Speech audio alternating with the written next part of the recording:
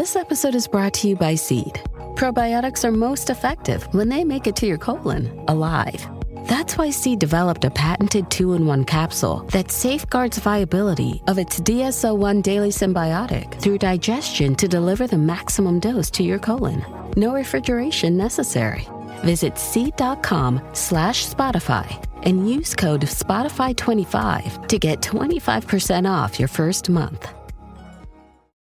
Here's a question for you. Is pot getting preferential treatment over tobacco? Are the sins of our society now competing? We're told, of course, that legalizing marijuana all about protecting the kids, society at large. But Health Canada is allowing pot to be packaged differently than tobacco. And tobacco's got a lot of really tough rules in what they can and more to what they can't do. No fancy branding, no logos, etc. And of course, it's hidden behind the counter when you buy it. And on Wednesday, Health Canada announced guidelines for pot packaging, and it allows kind of everything that tobacco companies are not allowed to do. And Health Canada claims the packaging rules for pot are so that people can tell what is legal and what is not. But tobacco has tried that and not been allowed. So why the double standard? Let's bring in Eric Gagnon. He is the head of corporate and regulatory affairs with Imperial Tobacco. He joins me now. Eric, Health Canada coming out with the regulatory measures surrounding pot. And there seems to be a bit of, it's going to be an unlevel playing field when it comes to pot and tobacco. Am I looking at this right? You are. I mean, there's a lot of discrepancy in the way that the government is proposing to regulate marijuana and to regulate tobacco, especially in terms of the packaging, right? The proposed regulation that were introduced by Health Canada last Friday is basically plain packaging, where the tobacco companies will be asked to use a certain packaging. The government or Health Canada is going to they're going to oblige every manufacturer to use a specific format in a specific color. We don't have the right to use our branding nor the logo.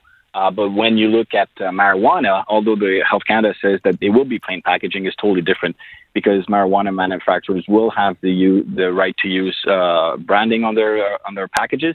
The government does not tell them what type of packages, what size of the package, what color. So there's a lot of discrepancy when you look at both regulatory framework. Well, there is. And so what does that mean for tobacco? Will the industry, in fact, push back? I mean, I know tobacco gets a rough ride. No one feels sorry for tobacco. They love their cigarettes. The government loves the taxes. But inevitably, you're still the bad guys. And so do you get the sense that this will open up the opportunity for you to push back a little bit as an industry and say, you know what, if they're going to go and have this kind of regulatory framework, we should too? Well, that's what we've been saying, right? But it's funny, when you look at, for example, Peter Harder, which is the representative of the government in the Senate, on June 18th, said that when talking about the ability for marijuana manufacturers to use branding on other elements, he said that it raises freedom of expression issues under the Charter. Right. However, they're removing all the branding from the tobacco companies, and we've been raising those issues, but yet nobody wants to listen to us. What's even further and frustrating is when we did the consultations by Health Canada, we've explained to them that, the anti-tobacco lobbyists are advocating for an old format of packaging, which is the sliding shell, which was used in Canada in the 70s. And those machines don't exist anymore. And we've demonstrated that if the government wanted us to transfer the entire industry for that package, we needed 2 years to transfer. Yet the government recognized this in the draft regs, but they allow us only 6 months. So this is where it becomes very frustrating. Not only are they removing all the branding element, they're also standardizing the entire cigarette themselves, but they're not even allowing us sufficient time to transfer all the material. So we'll see. I mean, there's a consultation right now until September 6th. The objective is to share our concerns again. Unfortunately, we're often invited to participate, but we're never listened to. And if we're not listened this time again, we will have to consider filing a legal challenge on this, because if we cannot comply, that means 100% of the market will become illegal. And that's not good, obviously, for our company, but it's not good for the governments. Like you said, the governments are making $9 billion every year on tobacco excise. And if people buy illegal products, nobody's making money here. Well, there seems to be, the possibility that we're going to see a lot of unintended consequences of a campaign promise that I think most Canadians, as we look at the polls, are now looking at and saying this was done for nothing more than than vote buying. And so now when I speak to you and I think about the tobacco industry, I look at it and say, okay, if marijuana, let's say in Ontario, if Doug Ford opens it up to be sold in private market as well as public market, because no one really knows what he's going to do, or if other provinces have a mix of private, public, does that not then open the door for tobacco to say, you know what? Games have changed now, and we want to take this issue to, the highest courts and say, if they can do it, so can we.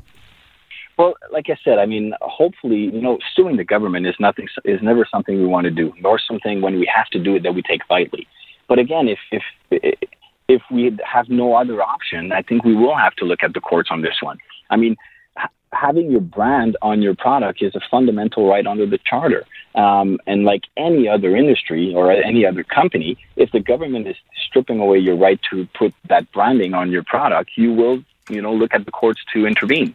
The rationale behind all of this is it's not for public health. I mean, the government and Prime Minister Trudeau said that the reason that they're legalizing marijuana is to take it out of the hands of criminal organizations and to protect youth. But when you look at the data from the government's own data, back in 2015, 2016, 17% of kids were smoking marijuana, while 3% of kids were smoking cigarettes. And yet, when you look at the anti-tobacco lobbyist groups, such as the Canadian Cancer Society and others, the priority to protect Canadian youth in Canada is to introduce plain packaging on tobacco products. Really? And the same groups, their spokesperson, Rob Cunningham, in a public consultation, when asked what was his position on marijuana, he said, I don't have a position. So these groups are not there for health. They're anti-tobacco lobbyists, and their main objective is to bankrupt the legal tobacco industry. But the problem with that is people will not stop smoking. And if there's no legal industry, they will buy their products illegal. In Ontario right now, 40% of the market is already illegal. Right. It's become, people will have access to illegal products if they want to.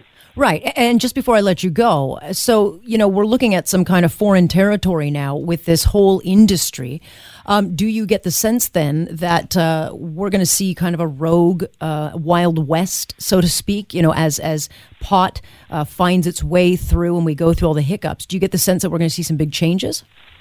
Well, what seems to be happening right now is it appears like the government of Canada wants to take over the marijuana industry, take it out of the hands of criminal organization. But it appears like they don't have an issue with handing them the tobacco industry. Right. I've talked about the slide and shell package. Funny enough, the only ones right now who are using slide and shell in the market are the illegal traffickers.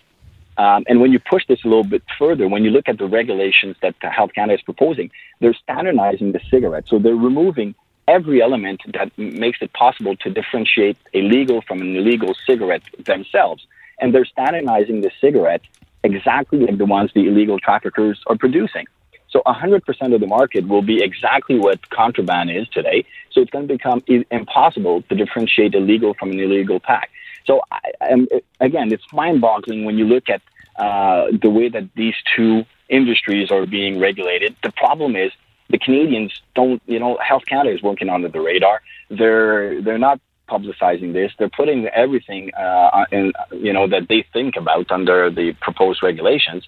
And what's going to happen is that this will go through because, when the tobacco industry speaks, Health Canada doesn't listen. And to your point earlier, we're the tobacco companies. But this will have a bigger impact than just the tobacco industry. And I promise you that moving forward. It's all about the children. All about the children. Eric, thanks so much. We'll talk to you again. All right, thanks. Eric Gagnon joining us from Imperial Tobacco. So you see where this little war is going to go. The other interesting thing is, and I don't know how this is going to work, and I don't know what the CRTC is going to do, but what about advertising? Will the pot market be allowed to advertise? That's a big moneymaker. That is a big part of the market. And you can better believe there would have to be an awful lot of companies that would just love to get their hands on that kind of revenue. Certainly would help out. So we'll see where that goes. But there's going to be so many little fights. The courts are going to be tied up for a very long time as we try to work through the trippiness of all this pot legislation and legalization coming our way. But we'll be on it. You can bet. That's next here on Point. I'm Alex Pearson, and this is Global News Radio.